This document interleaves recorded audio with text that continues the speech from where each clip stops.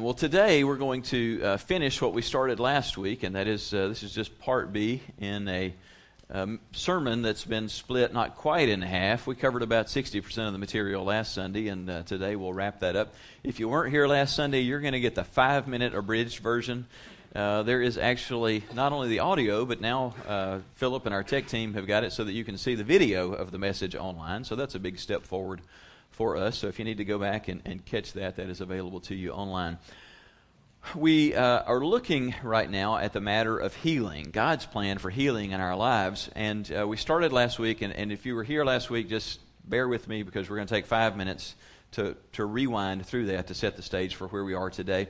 We began by looking at Luke chapter 9, verses 1 and 2, which is one of just many passages that summarizes what Jesus' ministry looked like and what the ministry of his followers is supposed to look like. And it says there in Luke 9, 1 and 2, that when Jesus had called the 12 together, he gave them power and authority to drive out all demons, to cure diseases, and he sent them out to preach the kingdom of God and to heal the sick.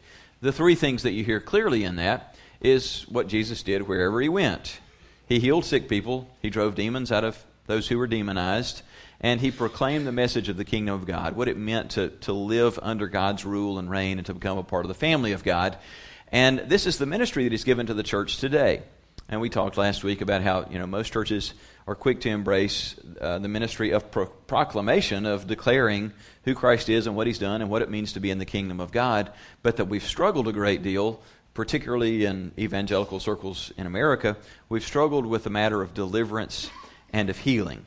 And these three go together, and God is still just as much in all three of those today as he was 2,000 years ago, and that the church has to reclaim these things. And so we spent several weeks in just the previous month or two talking about the matter of casting out demons and just the whole issue of deliverance, how we can be free. And now we're talking about the matter of healing. And he speaks of that twice in these verses. One time in connection with driving out demons, because many times when demons are driven out, a person is then enabled to be healed. A third of the healings that Jesus did in the Gospels involved the driving out of a demon so that a person could be healed. A spirit of infirmity had to be removed. But then he just mentions the healing from diseases in general. There are a lot of diseases that don't have, there's no relation to a demon. Somebody's just sick or they're just in pain because they've been injured. And he said, you have a power and authority to go and deal with that as well. And so we said last week, in order to understand healing and how we step into God's plan for healing, you first got to understand something about the nature of sickness and really our nature, how we're made. And so we looked at 1 Corinthians 5:23. It's a great passage.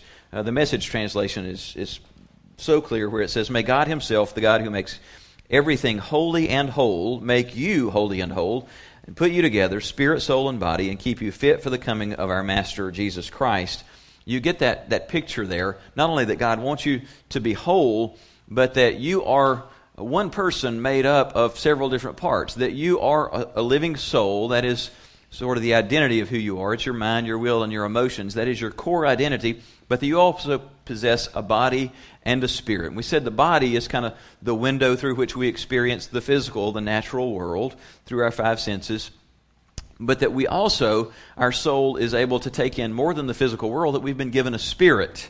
That is the sort of like the port in us that connects with everything beyond the physical world, that allows us to connect personally with the Spirit of God. God is Spirit, and this enables us to know Him, to hear His voice, and to actually have His thoughts communicated to our minds. And it enables us to take in things that are taking place in the spiritual realm that our body cannot comprehend. That our body, we can't see with our eyes or hear with our ears what's happening around us in the spirit realm, but you've been given a spirit. So in this, we get this picture that here I am, a body that possesses a mind, will, emotions, but also a spirit. And so when we see all of those things, and Paul is saying, God wants you to be whole, complete in all of these areas. Well, when you understand how you're made up, you begin to understand how you can be sick. We said there's 6 ways that you can be sick. You can be obviously sick in your body with an illness or an injury that causes you pain or suffering.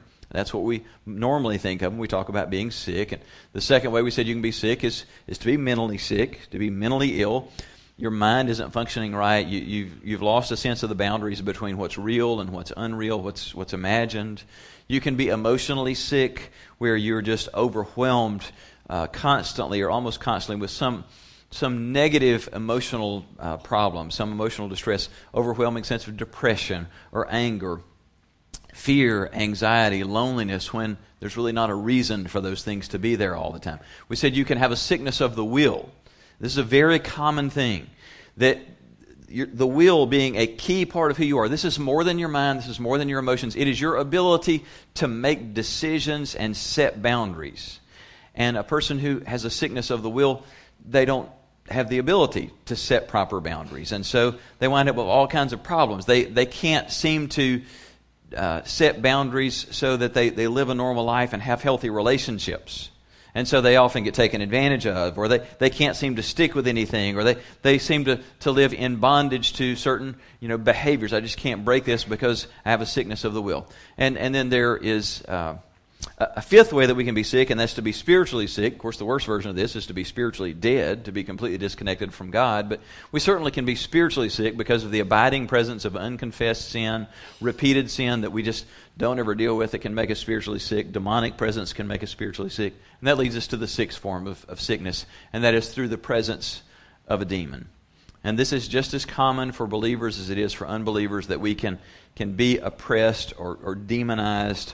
And demonic spirits can cause any of the first five sicknesses that we mentioned. And quite often they have very specific jobs. They have very specific assignments. That there are spirits that it is their thing to make you physically sick, or to keep you sick once you just in the natural get physically sick or have an injury. There are spirits that are assigned to trouble you in your mind, and to be the voices in your head where you just can't figure out what's me, what's the outside world, what's whose voices are these, what's real, what's imagined. There's spirits that attack your mind, spirits that attack you emotionally. A lot of spirits that'll do that. Depression, man, that's a real common one. Guilt, shame, these things that just weigh on your emotions all the time. Spirits that constantly attack you in terms of your will. So you get a sense of that. 6 different ways that you can be sick. So then we get to really the key stuff. We understand something of how we're made, which tells us something about how we can be sick.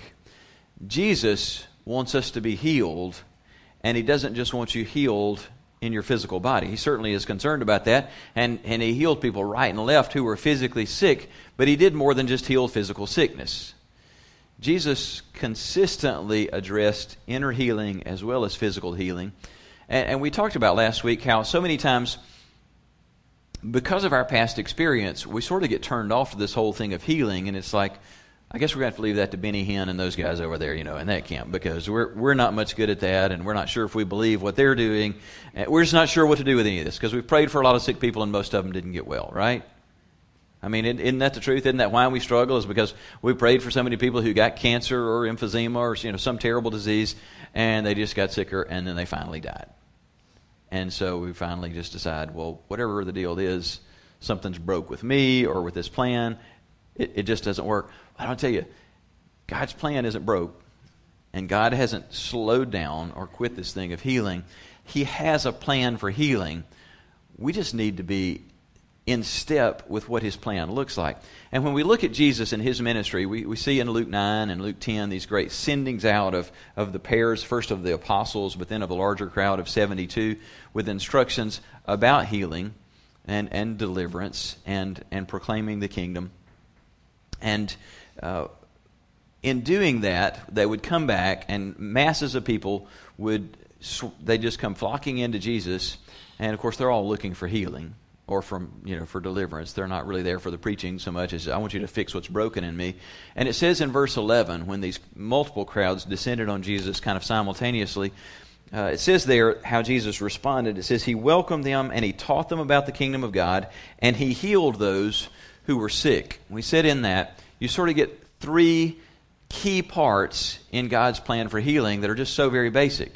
The key words there being welcomed, taught, and healed.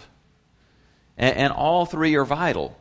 To begin with, Jesus didn't just heal in mass. He could have just, with a word, have healed every crowd of people who came, and He never did that way. There was always a personal connection, a personal interaction, and this is how God works. It's always through a personal interaction.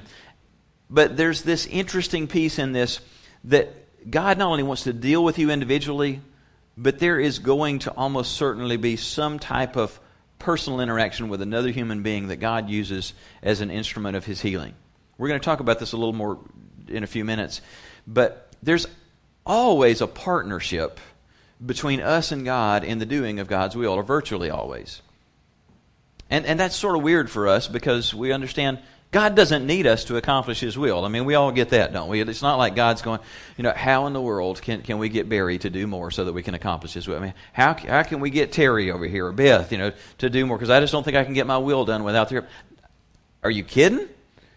I mean, the God who speaks everything into existence, He doesn't need our help. He just honors us by inviting us to be a part of the accomplishing of His will. Well, when it comes to healing, God uses people to usher in His will. And so there's going to be, there needs to be an openness to us personally connecting with God, but personally connecting with someone that God's going to use in our lives, because that is very frequently going to be the case. For some people, that's going to be the case today.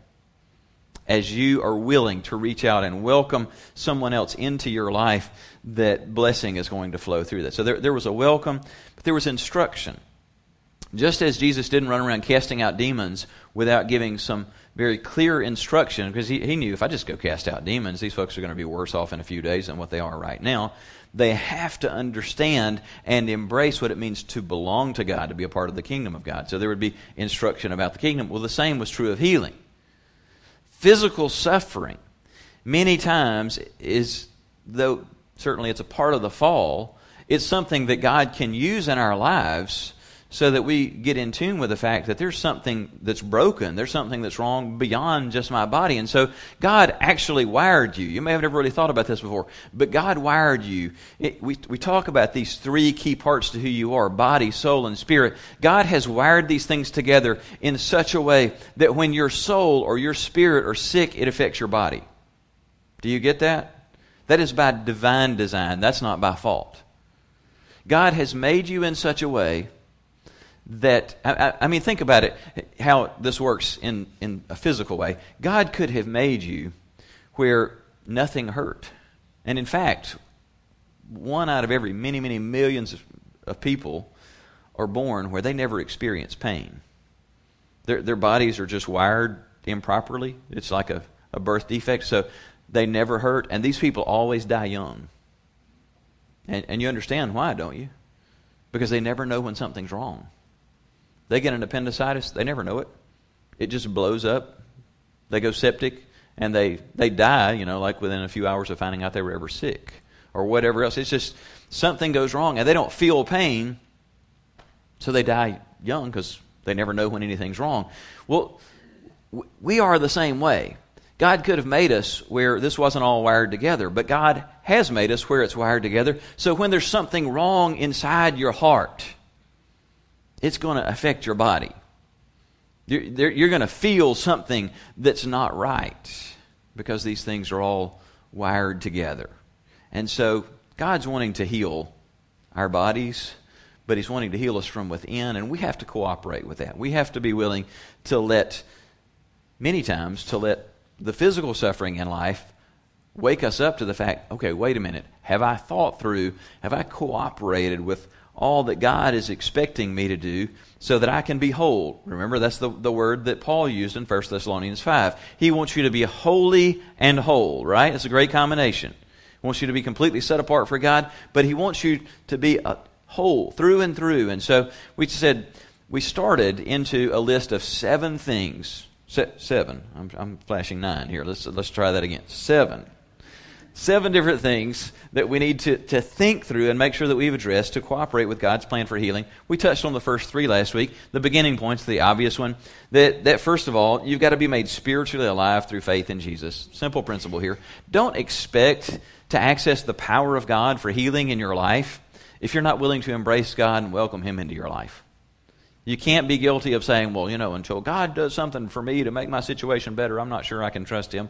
Well, I'm sorry that you feel that way, but the bottom line is this: God is good.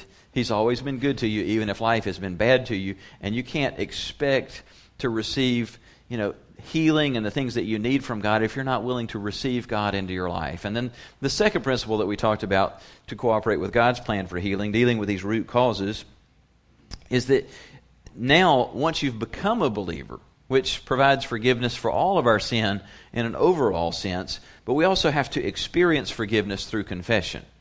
Now, as a believer, I'm still going to get tangled up. I'm still going to get into things that I don't need to, go places that I don't need to go, and that gets me fouled up spiritually and in lots of other ways, and I need to experience forgiveness through personal confession. That's not just admitting that I did it, that is agreeing with God and turning from it. And we said confession is a big deal, not only because we need to get right with God in this, but when something has become a major issue in my life, confession to another believer, some single individual that I know I can really trust and who can handle this, that I can confess to them, and there's healing that takes place in that. And then the third piece that we mentioned last week is we've got to be willing to forgive others who've hurt us, because unforgiveness, just as in the spiritual realm, unforgiveness becomes an open doorway for the enemy. Unforgiveness does the same kind of thing in terms of sickness in our bodies and our souls and our spirits. When we hold on to unforgiveness, we just open ourselves up to all kinds of inner sickness. And so we've got to be willing to forgive if we're going to be in a position to receive and experience healing. So now, to the fresh material, the final 4 pieces in cooperating with God's plan for healing. The first new one that we'll mention, number 4, is this. You've got to be willing to work aggressively to break free from your guilt and shame. Now, this isn't necessarily true for everyone in the room at this moment, but the 7 things that I'm giving you become a very practical checklist to just say, as I'm looking at my life, this isn't complex. I need to just go down the list and say, have I done this? Have I been saved? Is there anything that's unconfessed? Is there anybody I need to forgive? Am I carrying around major guilt and shame? The truth of the matter is, most believers are carrying around some major shame story. You realize that, don't you? Some of us are sitting here going, no, I thought I was the only one. Felt like I'm the biggest sinner in the room. I'm the one with the really dirty shame story. No, most of us are carrying some kind of shame story. Some have had that addressed, and some have not. Most Christians feel, in some major respect, cut off from the life and power of God, the presence of God, because of their shame story. And by shame story, you know what I'm talking about, don't you? It's that thing that you've done that makes you worse than most everybody else. What is it for you? And it's different for different ones of us as to what we think the biggies are. But it's interesting how what we think the biggies are tied so much more to how we were raised and who we were around and what we were told than it has to do with God. You know what I'm talking about? It's not that God said, well, there are 5 really big sins, and if you're guilty of one of those, you're a dirty dog. The rest are pretty minor. I mean, where in the Bible did you run across anything that looked like that? And yet, if you grew up in the Bible Belt, somehow we inherited that, didn't we? This thinking that says, okay, there are sins, and we're all guilty of sins, but then there are nasty sins. There are low-down, dirty dog sins. And, if you grew up in church in the Bible Belt, can I just throw out some that were common ones? I don't think they were just true in my church, because people that I've grown up with seem to have heard the same stuff. It's like, okay, here are the ones that'll leave you with a shame story worse than most other things. If you are guilty of divorce, you're automatically going to hell. That's definitely, one of those things that has been communicated at some level. That's a special level of sin if you're divorced. I'm saying this as a divorced person, by the way. If you're guilty of any kind of sexual sin, shame story, big time shame story. Premarital sex. If you ever were guilty of an affair, or if you've ever engaged in any kind of homosexual relationship, dirty, dirty dog. If you have any kind of besetting sin, that like an addiction to drugs or alcohol, an addiction to pornography, the shame stories that just surround that. We could continue the list, but you get the idea. It's like there are just special categories of sins, and if you've ever done these things, then God may let you in the kingdom, but He's got a special outer court for you. People like you. He's not going to hang out with people, and we sort of laugh about that. But isn't it terrible to carry that stuff around? Because even if you haven't done anything that was on the list that I just named, and we certainly could lengthen that list, you're probably guilty of something that's on your really bad list. And you're like, oh, I just can't believe that I did this. And there's an enemy that's been whispering in your ear that God doesn't love people like you. And that God may, if He lets you in His family, that you're the child He's really ashamed of. That you couldn't possibly be really close to God because God is good and God is holy, and you certainly are not. We get sick when we live at a place where we have that kind of guilt and shame in our lives, and you have to work at dealing with that. David addressed just what that kind of guilt and shame will do to you in Psalm 38 when he said this, because of your anger, my whole body is sick. My health is broken because of my sins. My guilt overwhelms me. It is a burden too heavy to bear. Have you ever just felt that way before? That just the guilt and shame and just the inner sickness that it causes just too much for you. Just overwhelming. That's why Paul said in Acts 24:16, I do my best to have a clear conscience before God and people. Boy, that takes effort, doesn't it? To keep yourself at a place that you have a clear conscience. You don't keep a clear conscience through perfect living because none of us get there this side of heaven. So you're going to foul up. You're going to foul up in your relationship with God. You're going to foul up in your relationship with people. So how do you keep a clear conscience when you're still a sinful person? Well, you have to address the sin, and you have to address the source of the guilt and shame. And we do that a couple of different ways. One thing that you do to address this is where you're carrying around guilt and shame because of how you've hurt, damaged, or disappointed someone else. If it's appropriate to do so, make amends.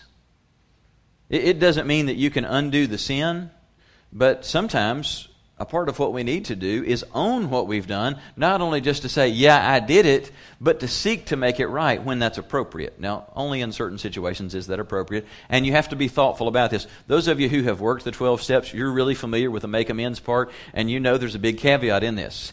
You do this except when to do so would harm that person or someone else. So, if you were involved in an inappropriate relationship years ago that's long since been broken off, you cheated on your spouse, and you're thinking, oh, well, to make amends, I need to go find that person, and I need to have a conversation with him. No, you don't.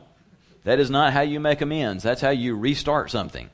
No, that's not what we're talking about. We're talking about where it's appropriate, where it would be constructive to go back and to own what you did, or to ask for forgiveness, or to try and set things on. It may sometimes involve repaying something, or fixing something that we've damaged. That can be a part of addressing this. But more frequently, the biggest thing that we need to do in addressing guilt and shame and making sure that we keep a clear conscience is about what we do in relation to God. And here, the key piece is simply this. When we're carrying around all this guilt and shame as believers, it is because we see our sin and we believe that our sin is bigger than the cross and the shed blood of Jesus. And that's the bottom line. And the only way you correct that is to focus back in on Christ and on what He's done to pay the price for your sins. Because when you see that clearly, the weight of your sin is lifted. The guilt and shame of your sin is removed. Revelation 12:10 and 11 reminds us that the devil is the accuser of the brethren and the sistren. He accuses all of us before God and before ourselves, telling us how low down and dirty we are. And it says there that he's overcome by the blood of the Lamb and the word of our testimonies. We need to just constantly go back to Jesus and rehearse what He's done. Isaiah 53 is such a wonderful chapter, and it says there in verse 5, speaking of Jesus, but He was wounded for the wrong that we did. He was crushed for the evil we did. The punishment which made us well was given to Him, and we are healed because of His wounds. Do you hear what He's saying there? He's not making light of our sin. So many times the way that we try and deal with our own guilt and shame is we like to compare, don't we? I like to look around, and when I think about my own shame story, and go, well, Harold's probably done stuff as bad as me. I bet he has. Maybe Nels has done stuff worse than I have, so I can feel better about myself. There's no hope in that. There's no relief in that. Absolutely not. That is a fleshly cure to a problem that needs a divine solution. God never grades on the curve. God looks at all sin and he sees it the same. He hates it. He punishes it through death and destruction. And Isaiah 53 is a reminder of that. That God unleashed all of the appropriate wrath on my sin and on yours. But he placed that sin on Jesus first so that all of the really harsh judgment and treatment that it deserves, Christ received. That's why he was wounded and crushed so that we could be healed. Do you get what I'm talking about?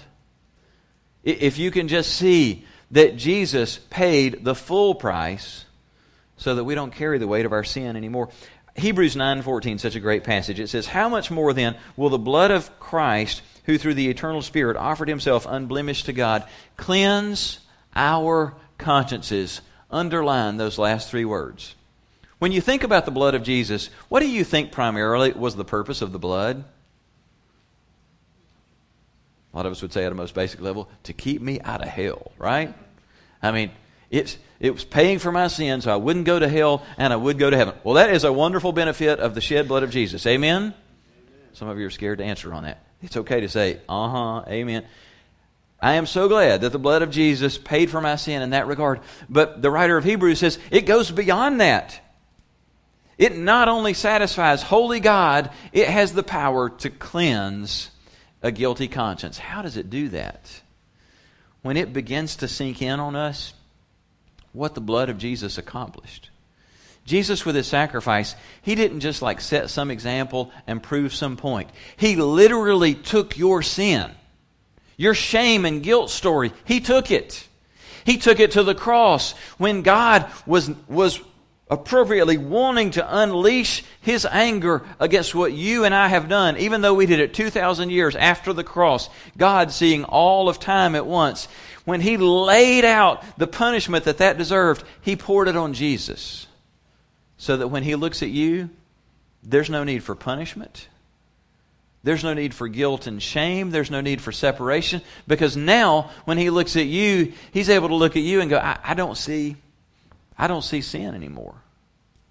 Because all the sin that was on Bob and Allie over here, it was completely taken off of you and placed on Jesus. And all of the perfection of Jesus was placed like a garment on Bob and Allie. So that now, when I look at the two of you, I just see a son and a daughter of God that have the righteousness of Jesus. You don't need to carry any guilt and shame. All that stuff that you were so worried about, what's God going to think? God's going to think that's terrible stuff, but it's all credited to Jesus. It has no connection to you anymore. That's what it means when it says your sin has been as far removed from you as the east is from the west. Your sin has been cast into the depths of the sea, never to be dredged up again. And the reason this matters so much in terms of your healing is when you carry around guilt and shame, it not only makes you sick, but it puts you in a place that you can't access the power of God because you can't draw near to God when you're carrying around guilt and shame. But when this is taken away, 1 John 3 is true where it says, "Dear friends, if we don't feel guilty, we can come to God with confidence and we will receive from Him whatever we ask." You know how that works? When we're eaten up with guilt and shame, we don't believe for a minute we draw near to God. We don't believe that there's power in our prayers. Do we? I mean, seriously, how many Sundays have you come to church because you were supposed to go to church and somebody might think something was wrong? They might catch on that something's wrong if you didn't show, but inside you're like, I'm just going through the motions because I know God's not going to do anything in my life because I know what I've done. I know how bad I've messed up this week.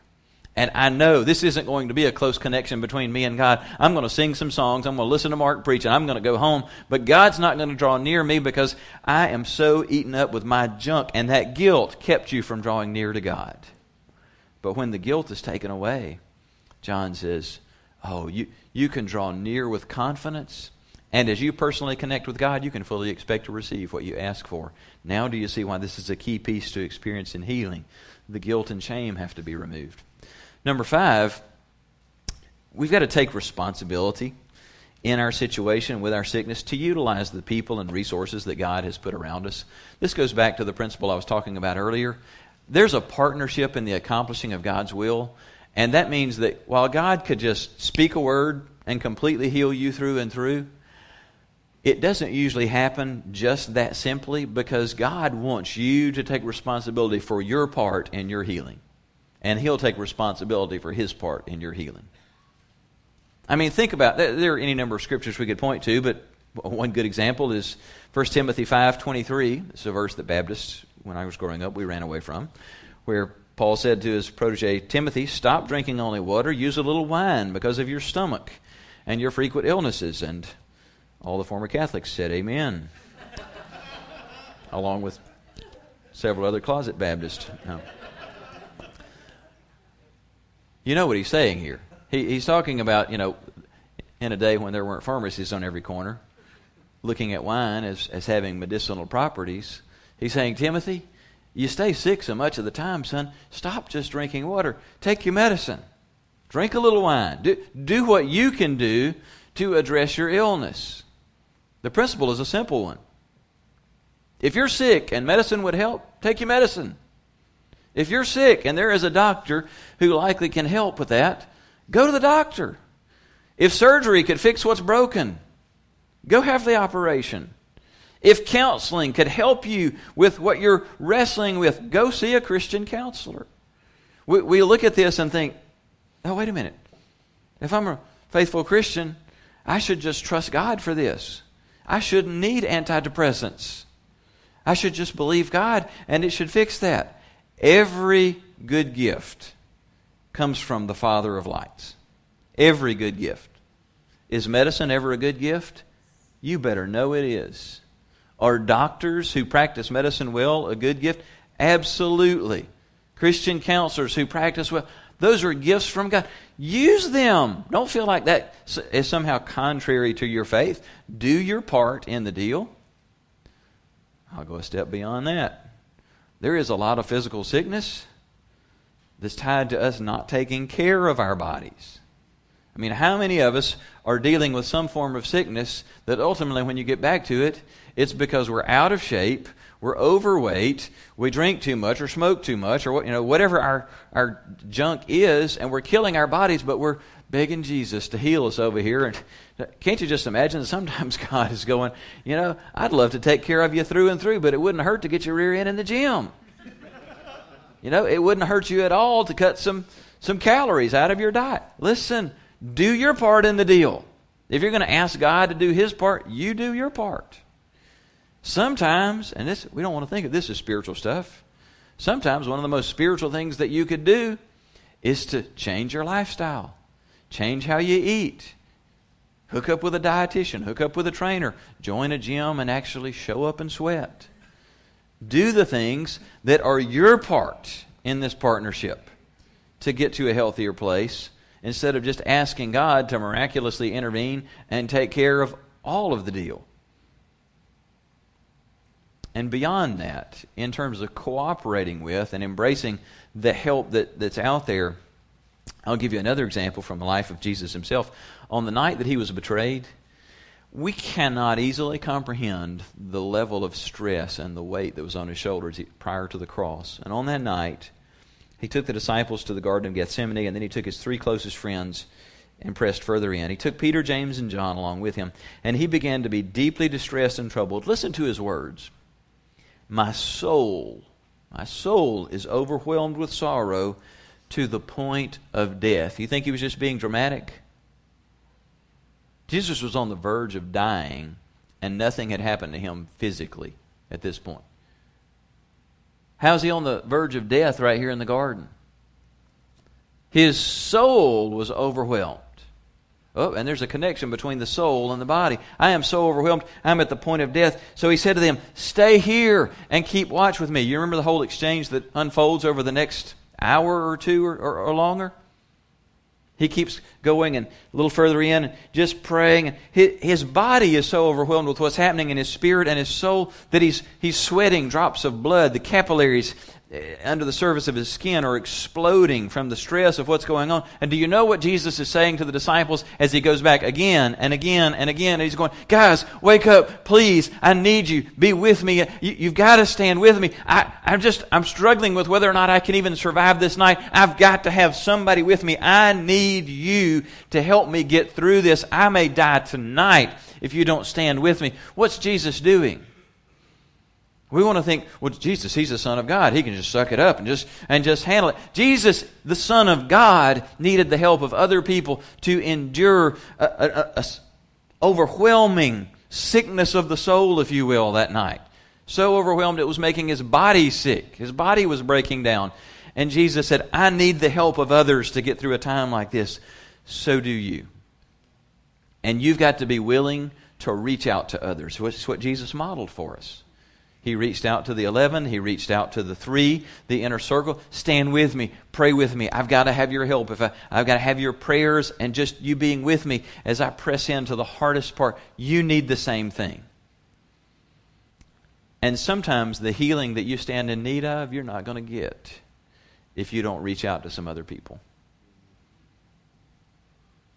CR is the most straightforward, practical plan for cooperating with God's plan for healing that I know of. People who work the 12 steps know exactly what I'm talking about. A lot of what I'm preaching, y'all are sitting there going, yep, that's step 3, that's step 4. You're just tracking through. Yeah, you're preaching the steps. Well, the steps are Scripture. They're just scriptural truths. Connecting with other people, connecting with a sponsor who helps you work through a plan. Sometimes you're not going to get any better with what's broken until you're willing to reach out to the people who can help you do that. Getting in something like CR, getting with a sponsor, getting with an accountability partner, getting in a small group, getting connected with people who are going to be God's instrument for healing in your life. Take responsibility to utilize the people and resources that God puts around you. Number 6, we won't spend long on this, but we will touch on it, but it's what we just did in the last series. Bind and cast out any demonic spirits which cause pain or sickness.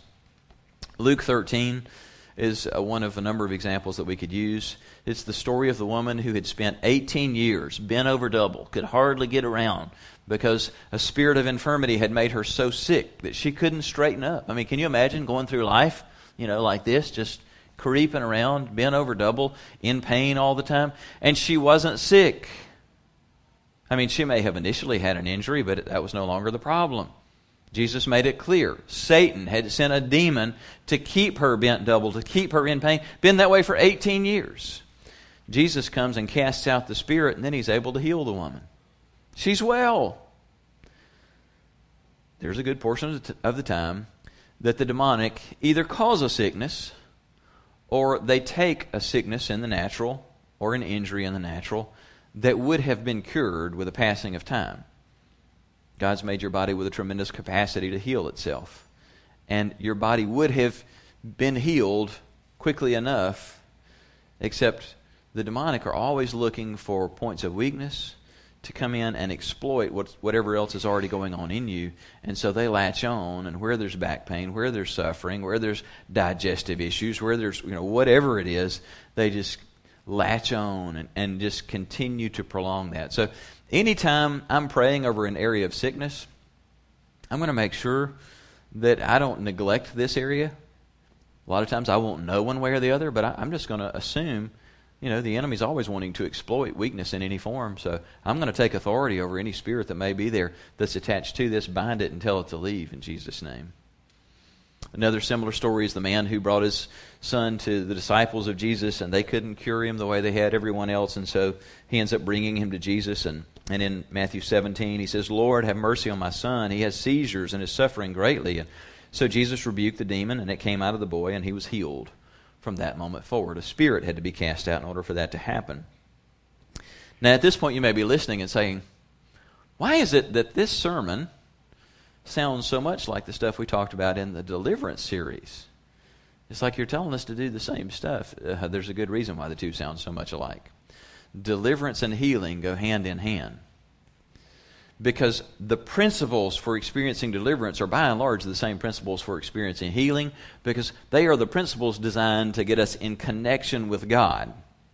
to come under His authority, completely surrender to Him, and that just opens the flow of God's grace, God's healing, God's deliverance. And that's why as we work through this list, we're dealing with the same stuff. Make sure there's no unconfessed sin. Make sure I'm not carrying around any unforgiveness. Just, kind of the same basic checklist here.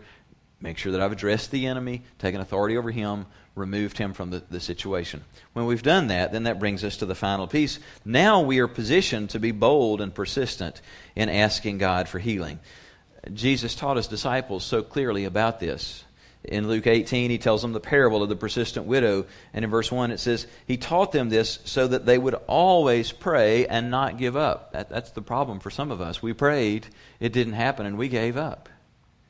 And a lot of us need to recycle, work back through the list, and it's not like it's going to take you weeks to do this list today, to go through, have I done these things to cooperate with what God is saying, to deal with root causes, and now am I willing to pray in faith? Because the truth of 1 John 5 is key for us today. Now, this is the confidence we have in approaching God, that if we ask anything according to His will, He hears us. And if we know that He hears us, whatever we ask, we know that we have what we've asked of Him. That's good news. We can pray with confidence. But here's the only way for you to really pray with confidence. You need to know what God says about your situation, don't you? Listen, I've been around the name it and claim it people long enough. I'm not buying it.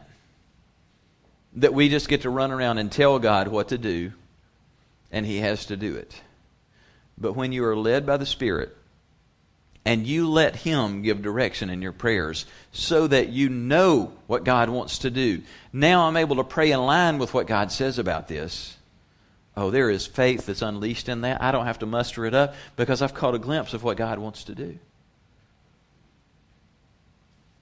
What do you think God wants to do at your point of greatest pain? I referenced something similar to this a couple of weeks ago, but I want you to think about it today. If Jesus showed up in the flesh today and He was going to minister to you personally, call you by name, look you in the eyes, and talk to you about your point of greatest sickness or suffering, what do you think He'd say to you about that? You think He'd just go, I hate that. That's got to be tough. Well, you're probably only going to be here a few more decades. You can deal with it. Suck it up. You'll be a better person for it. What do you think He'd say? Do you think He'd be more likely to look you in the eye and say, Amanda, I want to heal that today. I want to take that away. Jim, I want to free you from that. When you pray for these things, visualize that encounter with Christ. What would He do if He showed up in the flesh? Some of you are going to get to experience encountering Christ's flesh and blood here today in a way that's going to be transformational for you. I really believe that. The last passage I want you to consider today is this. James 5 opens with a great question. Are you sick? Sick in any form. Are you sick? Call the church leaders together to pray and to anoint you with oil in the name of the Master. Believing prayer will heal you, and Jesus will put you on your feet. And if you've sinned, you'll be forgiven, healed inside and out. Make this your common practice. Confess your sins to each other and pray for each other so that you can live together whole and healed. Isn't that an incredible picture? Now that's kingdom instruction for healing. Are you sick? Well, okay, don't just run, say, God, just fix it. You need to pause in this to consider that there are some other pieces to this. There's some confession. Need to think about my life. There's some confession that needs to go on. I need to accept that God's healing is oftentimes going to flow through other people. He said, man, it's wise. Involve some leaders from your church in praying over you. The faith-filled prayer, it's going to bring healing. Make it your common practice. Confess to one another. Pray for one another so that you can live healthy, whole, holy. This is what God wants to have happen in your life. Now I want you to think for a moment back to where we were at the beginning. We said there are primarily 6 ways you get sick. In the body, the mind, the soul, the spirit, the will, or through demonic attachment. Of those 6 forms of sickness, which one seems to be the thing that you're struggling with the most right now? I want you to close your eyes for a moment. I want you to think of that thing that is the greatest form of pain, suffering, struggle in your life. Whichever of the six is the cause of that. And I want you to picture the encounter that we just talked about. Jesus walks in the room today. He comes straight to you. And he says, tell me where it is you hurt today. Tell me where you need healing today.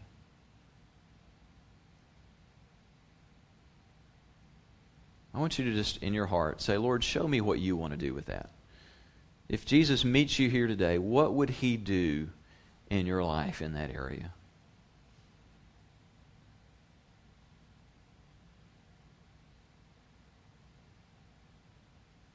Now, would you ask the Lord to give you a faith to believe him to do that in your life?